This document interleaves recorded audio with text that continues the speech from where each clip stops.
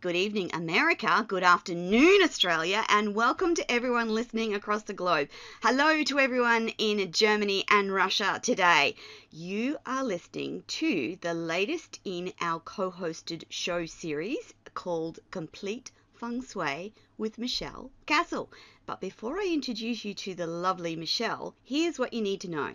If you're listening live on LinkedIn, Facebook, YouTube, Twitch, or Twitter, please know that we have lovely Payo ready and waiting online to give you links, answer your questions, and point you in the right direction for any information that you may need about what we talk about today. If you miss these shows, you can always catch up on Binge Networks USA and the Tony TV channel app, available on all smart TVs across the world. Now, as we've been doing for the rest of the shows this year, we are doing a Welcome to Country, and it's part of an international movement that acknowledges the special and important role Indigenous communities play in the development of a country's cultural identity. So, I respectfully acknowledge the people of the Yugambeh language region, the traditional owners of the land on which I broadcast, and I pay my respects to the elders, past and present, and all Aboriginal and Torres Strait Islander peoples here listening today. Now, my beautiful host, Michelle Castle, is a feng shui and Chinese astrology practitioner. The metaphysical studies of these art forms are her passion. This is the first of a fortnightly series of show where we are going to be exploring all the wonderfulness of feng shui and Chinese astrology. So a little bit about Michelle before I introduce you to her. You may question what led a young mum of 3 towards such an obscure field. A roller coaster comes to mind as a perfect description of Michelle's journey into feng shui and Chinese astrology. Any phenomenal period or experience of persistence or violence, ups and downs, as one fluctuating between prosperity and recession, or elation and despair.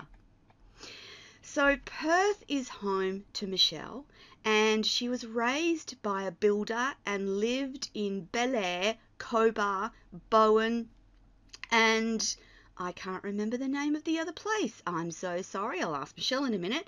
Moving around meant Michelle experienced the many different housing arrangements. She went from prestigious Bel Air in Perth to a home on stilts that rocked with the movement when you walked around. She had one home in particular that particularly stood out, and that was the home of her Auntie Nikki.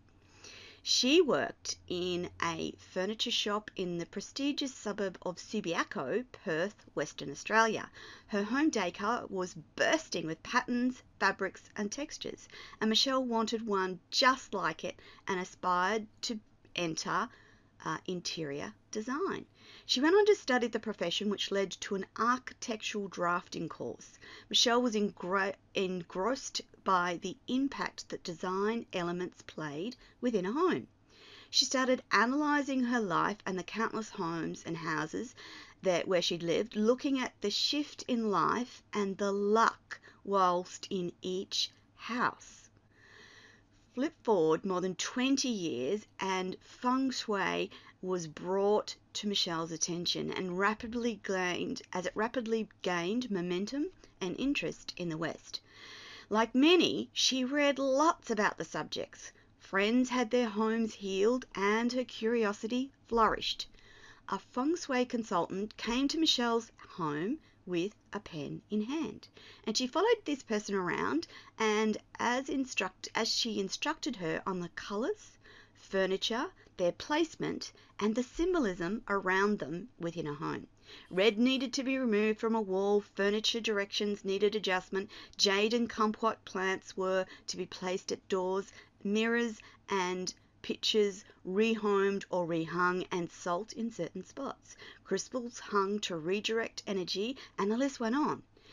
The thought of a change of luck stimulated Michelle's interest and desire. She was fascinated, and so was born Michelle's feng shui and Chinese astrology journey.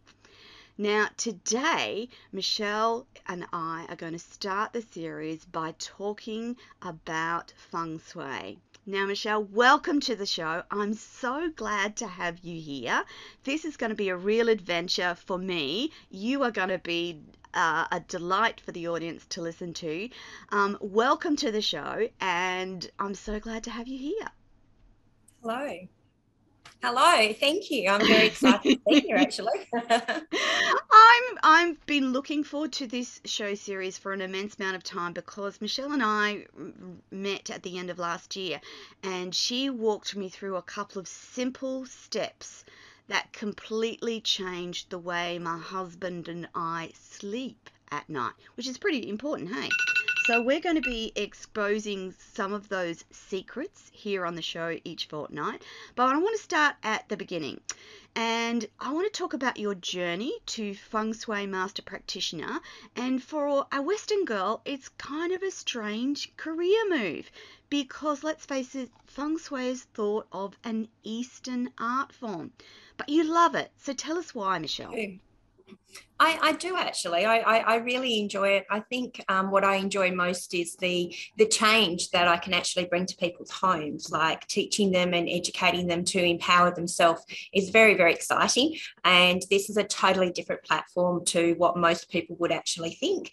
And most people are actually really surprised by Feng Shui as well, because whether you believe in it or not, you're still actually affected by the energy and the movement within your home or the homes that you actually live in or your Chinese astrology chart.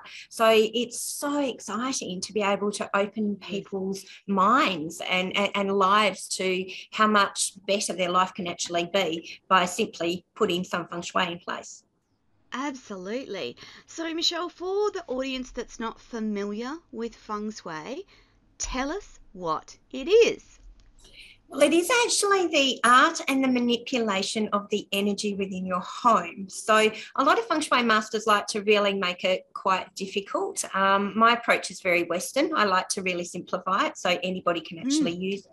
It has actually been around for thousands of years. So initially it was practiced by the farmers, which is where Chinese New Year and the Hissa calendar comes from, because the farmers used to look at the mountains and they'd look at the placement of the water and they'd look at what was in their environment. So a lot of their stories actually came from the animals. So they looked at the dog and the rooster and the pig that was like in the farmyard, and the well, which was the water which sat in the middle of their home or their property.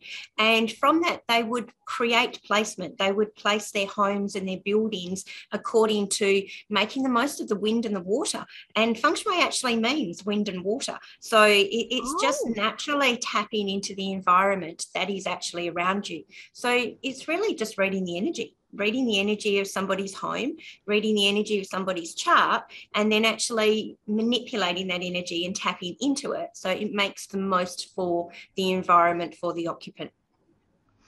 Michelle, do you know, so we know that feng shui has been around for approximately 4,000 years, I think, Yes. and it had its origins in China. Is that correct? Yes, it is. And it's actually quite interesting because it's not actually practiced in China anymore because of the way China is, and China's a communistic country. So feng shui is not actually practiced in China. It is practiced nearly everywhere else around the world and has become quite Western. It is very followed in KL and in Singapore and Malaysia. Vietnam actually is very interested, and like America and Europe are big followers as well. When I started my journey 20 years ago, there was hardly any masters around to practice under. So it has actually gained a lot of momentum in the last so many years. But no, China doesn't actually practice it. It is illegal to practice it in China. And when it originally came about in China, it was practiced for quite a while. And there was a lot of text written about it. And all of that original text is what we read off and where we get our formulas from at this point in time. But one of the emperors decided that he no longer wanted the common people to actually have the knowledge. So all the information for feng shui was actually locked in the vaults, and it was Oh, years thank later. goodness. It was years later before it actually was able to come out again. And when it initially came out, they only kind of released to the people the Bagua formula. And Bagua is the formula that most people understand as far as feng shui is concerned, which relates to each direction, and each direction relating to a characteristic and a person and an aspiration. So that was allowed to be practiced. And that's a very simple, stagnant form of feng shui. And all the other information was locked away. But we're lucky that these days the information has come out, and we're now able to practice on all levels of feng shui. So, Michelle, does that mean the existing feng shui masters that are alive today are not based in China? They're based outside of China? Most of them would be, yes. So back in the day, feng shui and metaphysical studies was actually passed down. So it was passed down through the family. So it was a generational thing, and it was passed down through the family. Since it's become very westernized, no, like I'm blonde and I'm Australian, and I studied it for 20 years under many masters. So it means no, it's actually filtrated all the way around the world, and because it's an analytical and mathematical formula, it means anyone can actually practice it. Anyone can learn it and can practice it if they wish to apply themselves. That was one of the things that originally attracted you, wasn't it, Michelle? It was about that mathematical and analytical aspect of the art, and for your logical mind, it worked perfectly around what you were trying to achieve. And I wanted to know, you've studied, as we said, with lots of those masters. Can you share with some of the wonderful things, just the bits and pieces that you remember that stand out and you remember learning specifically? Because you've been doing this for 20 years, so it might not be an easy ask, but are there some elements of feng shui and Chinese astrology that when you learnt, you still remember the point at which you learnt that? Like an aha moment?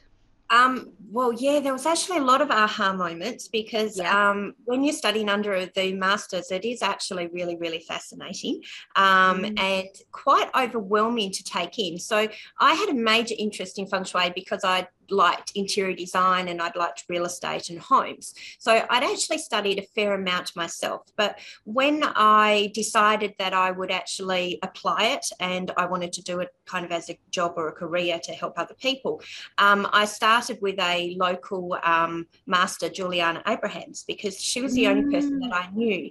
And I'd remember 10 years ago when she had left her career, she told me, because I was friends with her before she was a feng shui master, that she was going to Singapore to actually learn feng shui under a master. And I was like, really? What's that? Like, that's a jump from working in a bank to moving all the way to Singapore. So she was kind of my first introduction to feng shui. And I remember in one of my first workshops with her when I was first initially studying under her, and I took the house plan of the home that we were currently living into her.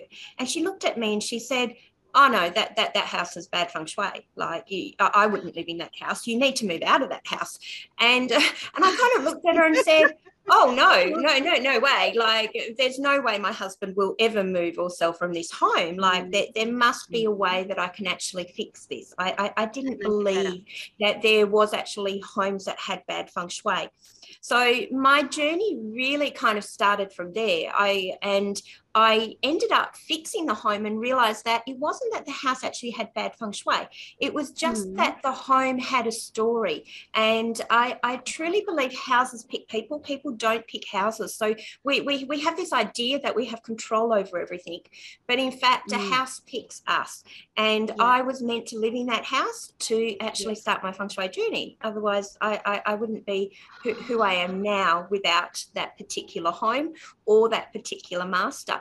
But once I had learnt all I could actually from Juliana, Raymond Lowe used to come to Perth and he used to come to Australia, and he is a beautiful master. He's so simple and kind within his approach. And I then took to studying under Raymond Lowe. But what was interesting was Raymond Lowe he taught everything in Chinese characters. So if you didn't understand the Chinese Oh, characters, you were kind of at a little bit of a loss within the classroom of understanding what he said. And at the time, I was wow. pregnant with my third child, so like my brain was totally muddled. Like I was having trouble concentrating on the best of days. And I actually said to a friend that was sitting next to me that was studying at the same time, she's like, oh, I'll take it home and I'll work it out. And I said, great, when you've worked it out, you come back and teach me. So that's how actually teaching it really started, because she then went Yeah. back and worked it all out, and we kind of simplified it. And then Yeah. as the years went by, we then actually started teaching it here in Perth, and the stories just continued. So yeah, there's kind of there's stories from all different masters. Then Yeah. and then Joey Yap. Joey Yap actually was based in Perth about 20 years ago as well. And I Oh, was lucky enough to study under Joey Yap in Perth in his early days. And I remember one day when I was doing Chinese astrology with Joey Yap, and we were talking about like elements and characteristics, and he kind of looked at us and looked at the class and said, well, for you to succeed, you have to actually look like your element. And I'm thinking, okay, great. So we have to look like our element. And he said, yes, for yang water to succeed, you have to be fleshy and fat. And I thought, right, okay, I'm yang water. I need to eat more cake. So from then onwards, I've kind of said, okay, well that's where my fleshiness now comes from, because I was that's determined to live and awesome. practice feng shui. So it was like cake now became my friend. That's that's the best story, Michelle. That's really So good. yeah. So yes, we could talk on days just with master stories. Yeah, Yes, they because sound. they're all so unique, and Yeah, I I was going say to to say. all my students that once you've learned from me, it's really important that you go and learn with other masters, because Mhm. even though all the masters, we all teach exactly the same basics, because we all work from the same formula. Yeah. So the basics are actually taught the same, but Hmm. everybody brings something new to the table. And I think it's Hmm. really important that you study under various masters so that you get all the different viewpoints, and Yeah. then you find what fits with you best. Like at different times, when I first did feng shui, I only did flying stars. Like I loved flying stars. I only did the flying stars, and I was only really interested in the house. And as time went by, I realized that no, I really needed to understand the metaphysical side, which was Chinese Hmm. astrology. You Yeah. can't fix a house without actually looking at the client, and trying to engage and fix the occupant as well. And so that's how you come to practice the two art forms together because of that Was. Yeah, thought. it was actually, well, I was kind of my hand was forced slightly, because Yeah. I was very enthusiastic about practicing feng shui. So a Hmm. lot of feng shui is about practice. So anybody that is actually learning it or studying it, you need to actually go on site, and you need to be practicing it again and again, because you actually learn. I still learn things from homes now. Hmm. I'll walk into somebody's home and go, oh, dear me, I forgot to do that in my home. Like I really need to address that. So you're continuously learning. But in the early days, when I was very enthusiastic about it, I had a mum from school, and she was actually my Hmm. mother's group. And while we were at one of the morning teas, she was telling me about the bad luck that her and her husband had actually experienced. So they'd gone down, they'd lost a lot of money from a business point of view, and they actually had moved to a house, and her husband was painting the house and doing renovations. So I said, oh, look, let me feng shui it for you. Like you need all the help that you can get. I will Hmm. come and I will feng shui your property for you. So this was a big lesson to me, because I didn't Yeah. actually charge her. I was No. doing it from the goodness of my heart. And Yeah. I went and I advised the colours and the directions of her bed and everything that she needed to put in place within this particular home. And I went back about a month or 2 months later, and to have a look at the home, because she rang me and said, oh, my husband's finished painting. Can you come and have a look at the home? Mm. So I went and I had a look at the home. And while I was walking around the home, I really noticed the disconnection between her and her husband. And I also Ah. noticed that she hadn't applied anything that I had told her. So she had painted rooms colours that I hadn't advised on. She'd actually gone against what I had suggested. She even had her bedroom in a room that wasn't advisable for her. The bed was in the opposite direction to what I had told her. So it was a very good lesson that if you don't charge, people don't listen to what you have to say. But also, I hadn't done the Chinese astrology on this couple. I had only actually done the flying stars and the feng shui actually on the home. Now, doing the flying stars on that home, that particular bedroom that she had placed herself in, which I had advised her not to sleep in, actually had mental illness. So, like the energy for that room was unfavourable. It created depression and anxiety and mental instability for the woman of the house. So doing the flying stars and reading the home, I could see that. And that was why I advised for them not to sleep in that room. But she chose to sleep in that room. She chose to go against everything that I told her. And 6 months later, she actually committed suicide in that room, which was absolutely terrible. And it was absolutely devastating.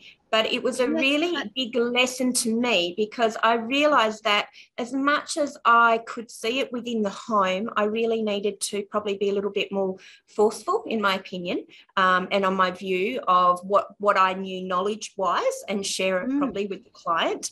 But also, if I had done her Chinese astrology, I would have been able to pick up a lot more about her individual chart, and then I would have been in a greater position to actually help that couple. So it was a very sad ending for that home, but in fact, it was a very sad ending for that home.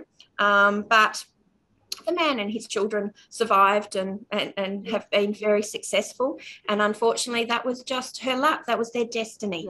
But I couldn't quite see it. So feng shui can actually be very powerful. People don't realise the power that the energy actually does hold. Michelle, when you're talking about flying stars, can you explain to the audience who may not be familiar with that terminology what you mean when you say flying stars? Okay, so what a flying star is, when I first learned Chinese astrology, I always took flying stars.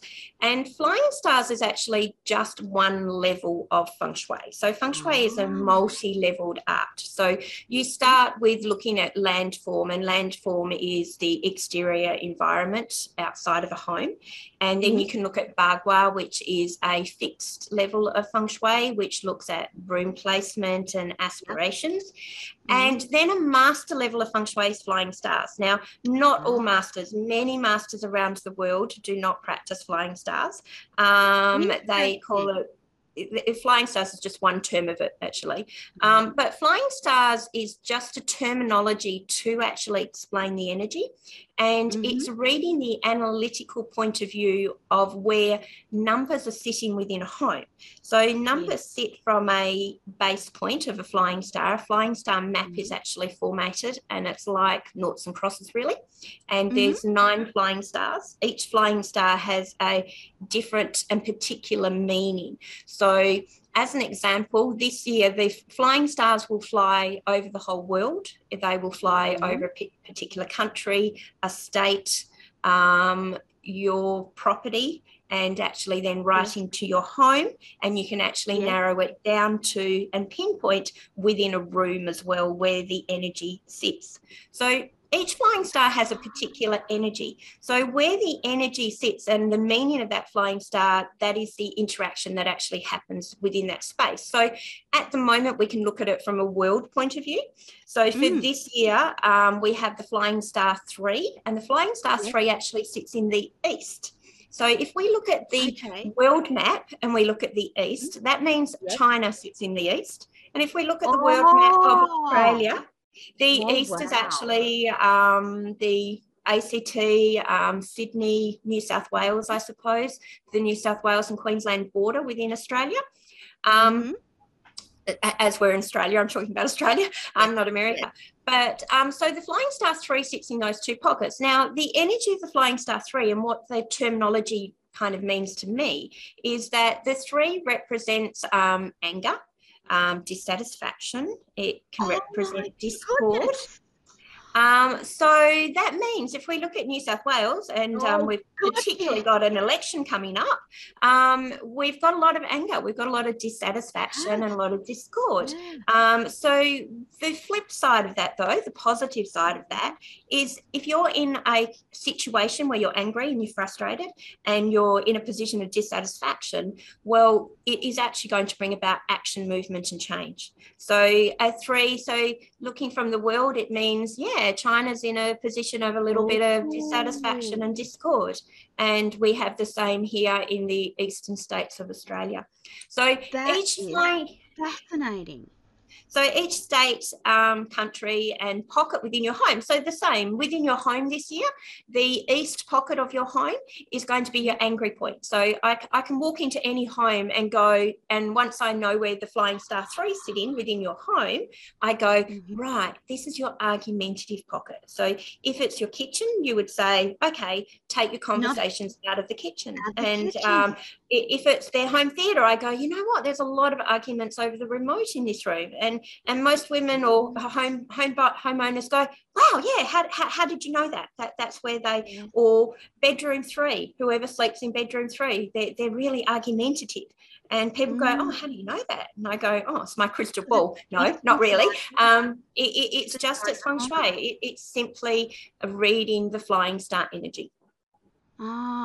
Michelle, if you're in your own home and you want to know where east, west, north and south are, can you use a compass to do that? I know that that stuff comes to you instinctively, but for those of us that are not practitioners and we want to think, okay, where is the east portion of our home? A compass? A compass. And actually these days, the compass is actually on people's phone. So everybody has a compass on their phone these days. So back when I first started teaching feng shui, I had to teach people how to use a compass, where these days not so much so, because it is on the individual's home. So the easiest way to figure out your facing direction to then be able to locate the pockets within your home is if you stand at the front of your property. So you stand basically where the road faces your home, or the front part of your building and home, and you stand in front of your home and you look towards your home with the compass. The compass will then actually tell you what direction you're looking at. So that would be the back of the building. Or you can then turn yourself around. So once you stood in front of your home, you turn yourself around and you look at the road, which then tells you the facing direction of your home. And from there, you simply look at your compass and you can locate basically the east sector or the west sector. Yes. Oh, that's a revelation. Does that make it simple? I can do a PDF on doing a compass reading if that would help people, and people can download it. Amazing. That will be, and that's one thing just to add while we're on that topic. Throughout these series of shows, we will have PDFs available for people to download. So next time we come on, we will remind people that we've got this PDF on how to use a compass to work out the way that your house faces. And if you want to find the eastern sector of your house, based on what Michelle said about the Flying Star and the east and angry emotion around the east sector, and therefore I'm just looking at mine and going, oh, don't have arguments with hubby in the lounge room. No, not, and particularly if it's in a bedroom, it's like, don't go to bed arguing. You can actually appease it. So the cure for the Flying Star 3, particularly just for this year, from an annual point of view, because Flying Stars is actually the only level of feng shui that we can forecast with that is time dimensional. So Chinese astrology and Flying Stars is time dimensional. It allows for the difference in time, where all other levels of feng shui, which is like landform and 8 mansions and bagua and qua directions, they're actually all stagnant forms of feng shui. So time dimensional is actually the most powerful, because that actually tells the story. Changes? It does. It changes from the hour to the day. So we have a Flying Star every hour, every day, every month, and every year. Oh my God! And Michelle, do you talk about this in your because you have a subscription to Complete Feng Shui. Do you I do. talk about those sorts of things in I do. your? So in the monthly subscription, so the monthly Yeah. subscription is a basically a 40-page document that Yeah. outlines the flying star energy for all 9 flying stars in all sectors for the month. So it Wow. enables you to really tap in and know exactly for the month where the flying star is sitting for that particular month. And Yes. it also gives an overview of all the Chinese astrology animals. So there's 12 of those. So because everything's a formula. So the flying star energy repeats every 9 days, and the Chinese astrology animals repeat every 12 days. And then the energy that we have this year was actually the same energy was in play 60 years ago. So if you want to do some research, you can look at 1962. So if you research 1962, you will actually get a good feel of the energy and the way the world will actually perform this year, because 60 years ago, the same animal and the same energy was actually in place. But yes, the subscriptions are amazing. But I'm about to, by the 1st of March, I'm actually launching a new subscription, which is going to be that'll be exciting. That's actually a daily forecast subscription. So you can actually have the forecast for every day, for every animal. And that goes very much into date selection as well, to whether it's a good day to have your hair cut, or whether you should be signing contracts, moving house, I was just going to hopping say, on a plane. in working with Michelle, I've actually, she said, no, I can't do it that day. When we're talking about the scheduling for the shows, she's like, it has to be this day or this day. And it was fascinating just to go through that experience with Michelle, just on a practical level, and go, that's not a good day to do XYZ. You're better off to do it on such and such a day. And I've been fascinated since the get-go with how that sits across the world. So it's actually not sorry, Tony, to jump in, but it's not that different. Yesterday there was a lot of talk. It was on the radio. I know in America it's today's date, where in Australia it was yesterday's date. Was the 22/02/2022. So that was actually a major day from a numerology point of view, but also from a feng shui point of view. That's quite a powerful day if we look at what the flying star 2 actually means as well. So flying stars and Chinese astrology is just a different way of looking at it against Western astrology. Yeah. So it's still got elements of, as you said, numerology, and the numerology around 22nd of the 2nd, 2022. There's similarities between feng shui, Chinese astrology. It was a powerful day for meditation and intention setting and all of those things. And essentially, that's just a good way to remind you of some of the things that you should be doing anyway. Setting life's intentions, making sure that you follow through on certain things on certain days.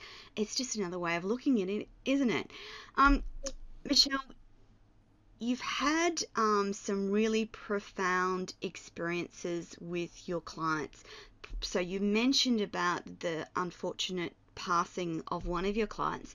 What about one of the really enriching and positive stories from working with your clients? Yeah, look, I have clients. I have a lot of clients that have followed me and been with me for a lot of years. And I think if feng shui didn't work and it wasn't a benefit to them, they don't call you back the following year. No. Like if you don't make a difference to somebody's life, they'll look elsewhere. So it's really hard, because it's really interesting, because often I'll pick out things that kind of aren't so nice, and that will actually change them. So I did have one client who was having trouble with her marriage, and we realized when I was feng shuiing her house, like her she was leaning towards actually having an affair, because she felt that she wasn't being noticed, she wasn't being seen. And when we looked at her home had 2 missing sectors. So it actually had the southwest corner was missing, and the the northwest corner was missing as well. So once I pinpointed that information to her and said, right, well, if the southwest section is missing within a home, the southwest relates to the matriarch, the woman of the house, energy. And it also relates to your love and your relationship luck. So if your southwest corner is missing in any home, it means that the woman of the house will have, to a point, unfavorable relationship luck. It's hard to find a spouse or a mate or a partner. But I also noticed in her home that they were in at the time, the northwest sector was missing as well. And the northwest sector is the sector of the patriarch, so the man of the house, which meant she was lacking in love and relationship luck. And it was because her husband was going away all the time, because the northwest sector was actually missing. So on advice of that, to save their marriage, they worked it out and they actually sold that house promptly and moved to another house. And I think that was about 15 years ago, and they're still actually really happy. So they moved to a house that did have better feng shui, because once she was aware of that situation, she realised why she felt like straying. And it was, in that case, it was selling the home. But often you can actually remedy a home within the home. You don't always have to sell your home. There are many ways and many forms of symbolisation that can be put in place to actually activate a southwest or a northwest pocket. And we will go into some of those as we go into further shows. There'll be some wonderful little tips and hints about how you can make things work for you. So like as Michelle said, you don't have to sell your house, but there will be some easy, straightforward, simple fixes that you can do that will make it function better for you and better for you as a couple, a family, better living space. Now, I want to just drop back into the Chinese astrology, and can you explain for the audience what is Chinese astrology and how does it differ from the more commonly thought of or known astrology that we might be familiar with? I think it's just a different way of reading it. I don't practice Western astrology myself, other than going, I know I'm a Leo, but I wouldn't know what's rising or what's sinking, really, or where my moon is. That's not quite my thing. But I know totally which animals are sitting in my Chinese astrology chart and how I'm performing as such. So I think the power of Chinese astrology against Western astrology, I do believe Western astrology is probably plotted exactly the same. There must be a formula to it. Chinese astrology very much has a formula to it. So, and the formula does come from your date of birth, so your year, month, day, and possibly your hour of birth. You can have a Chinese astrology reading without an hour of birth. You're just missing some information on your client. That's all. So, yes. Sorry, in thinking about the day, time, and hour of your birth, those coordinate with times and places in the earth, don't they? So they do. Particularly to like time of birth, people go, I know my time of birth, but I was born in this country, so I'll calculate it back. So if I was born at 2 o'clock, that means maybe I was born at 4 o'clock. And I go to people, well, no, you were actually born at 2 o'clock, regardless of which country in the world you were actually born at, because that is the energy pattern that you were actually born on within that time.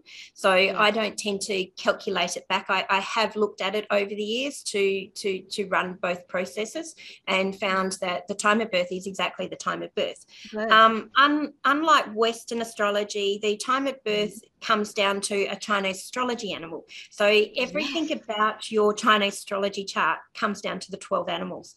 And a lot of people will understand the Chinese animal of the year that they are actually born.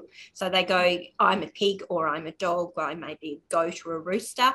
But they don't realise that they actually have 4 Chinese astrology animals within their chart.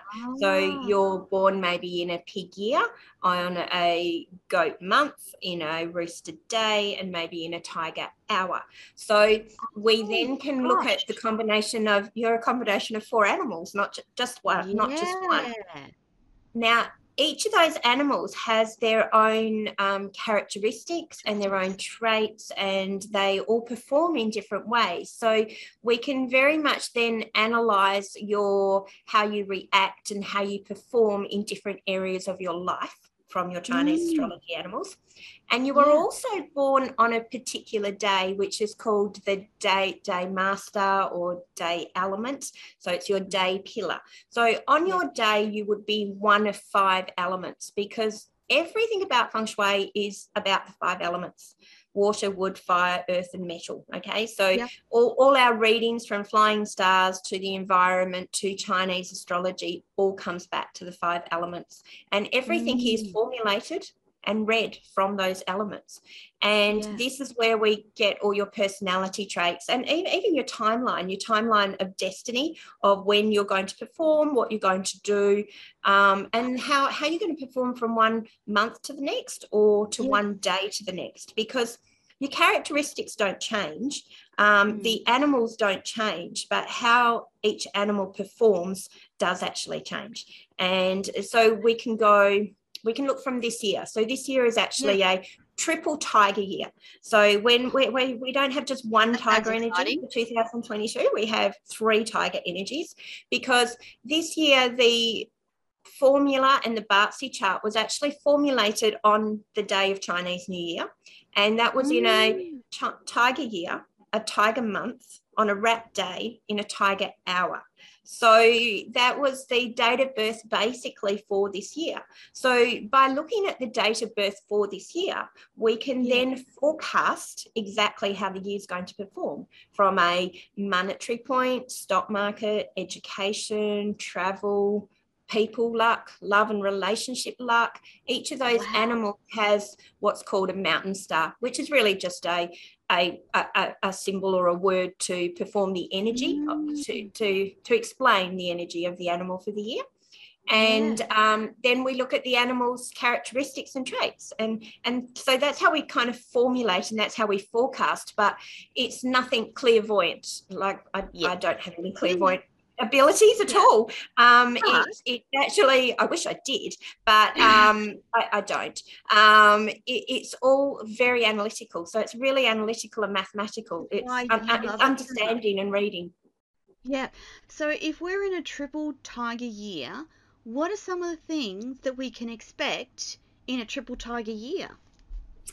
My daughter always tells me that I should be selling people hope. my job is to actually sell. Your job's to sell hope, Mum. You need to give people hope. And I go, well, hope is really lovely, and I would love to sell hope, but then I may not always be giving the correct information, because if I overly sell hope and it's a terrible year, people will then go, well, Michelle doesn't know what she's talking about. So the tiger year is a tough probably year? lacking. We've started the year on a high with hope, but the tiger energy is actually very ferocious and really quite busy, because if you look at the tiger's not a pussycat. Like, the tiger's actually an untamed wild animal. And if we have 3 tigers within the chart, that means that the year is very fast moving. The tiger has a lot of wood energy in it, and wood is actually all about growth. So we have a lot of growth. So we're going to have a lot of growth within the environment, within the academic, with the logic, with the thought process of people. Life. With life generally, there's going to be growth. But tiger also is wood, and wood represents wind, which means our natural environment, we are going to actually have an increase in wind. So that may bring an increase in natural disasters, particularly in the second half of the year. Yeah, like cyclones, like tsunamis. So it brings in inclement weather. And then the tiger also has the element of water within it. So this year, water actually represents cash flow. So surround yourself with blue and water, because water is the element of cash flow and money for this year. But water is also very fast moving. Water can be like a tsunami. It can be like the waves of the ocean. So water changes direction, and once again is also an element that can't be contained. So I think this year, and the tiger is also a travel star. So we do have that major inclination of lots of travel. So the world will definitely open up, and there'll be a tremendous amount of travel, which is really good. Unless you're in Western Australia, of course, we're still being slightly locked in. But we get to travel in our own state. But the rest of the world will get to travel. With so much travel, Western Australia. that can actually bring in accidents as well. So travel can also bring in increase in like road, rail, aeroplane accidents, because there's a lot of movement. And I think the year will be very fast changing. So I think expect the worst and always have a backup plan, because as much as there's a lot of growth, there's also an awful lot of competition. Like, it's quite a lonely year for a lot of people. It's going to be a very competitive year within the elements. And water's also emotion. Water's all about thoughts, feelings, and emotions. And I think a lot of the world is actually driven by fear. By fear, and water, that is one of the emotions of water. Water can be quite cold, so it can bring in the element of fear. Okay. And then I just had the thought of a big scary tiger fear that just crossed my mind as well, and there's 3 of them in this year. Yeah, so that kind of brings in the competitiveness. Tigers are actually very lucky. So the tiger's always classed as quite a lucky animal. So they're lucky. They are lucky. They always tend to land on their feet, but they are quite loners. Like, tigers don't usually, they have a lot of followers. They're very persuasive within their energy, but they do have followers. So they get people to follow them. So that can be sometimes dangerous from a media point of view. If we look at it from the communication point of view, that there could be a lot of, the media can be swayed. We can be told things. We can be persuaded with things that aren't necessarily within our best interest. But tigers are really quite singular within their energy. So that does also bring in a slight tendency of people having to do things by themselves. So I think there'll be a lot of people looking within spiritually this year. They'll have to look at their values, at their goals, what's actually really important to them, because it's going to be a major year of change. 1962 was a major year of change. There was a lot of civil war. There was a lot of interaction. There was actually a West Side Story came about. The music industry was very prominent in 1962, but also there was a lot of war and unrest within the people. So I think that's very likely this year as well. I was just going to say, so we're seeing that unrest around China. We're seeing the unrest around Ukraine and Russia. We're seeing population unrest and protesting, and that makes complete sense then, doesn't it? If that's the energy of the year. It's the energy of the tiger, when we look at travel or movement or change, there has to be disruptions. Like these things do need to happen. It's the natural progression of life and the energy that we have to be confronted for change to actually take place. And this is why these energies do repeat, and they do come in. Last year was a very last year we had a lot of water energy. It was the ox year. So the ox energy is quite different to the tiger, because the ox is very slow and steady and methodical. So last year's approach and energy was, we kind of felt like we were in the mud. If you mix earth and water together, you get mud. And last year was very much a muddy year. It was a sluggish year. It was like a repeat. Within its energy. So we've gone from being stuck in the water and stuck in the mud to going, okay, let's roam and be wild, because we can. So it brings in a very fast, quick paced Yeah. action and movement Michelle, here. before we run out of time, I'm really curious about the energy of the year when COVID arrived. What was the energy of that year?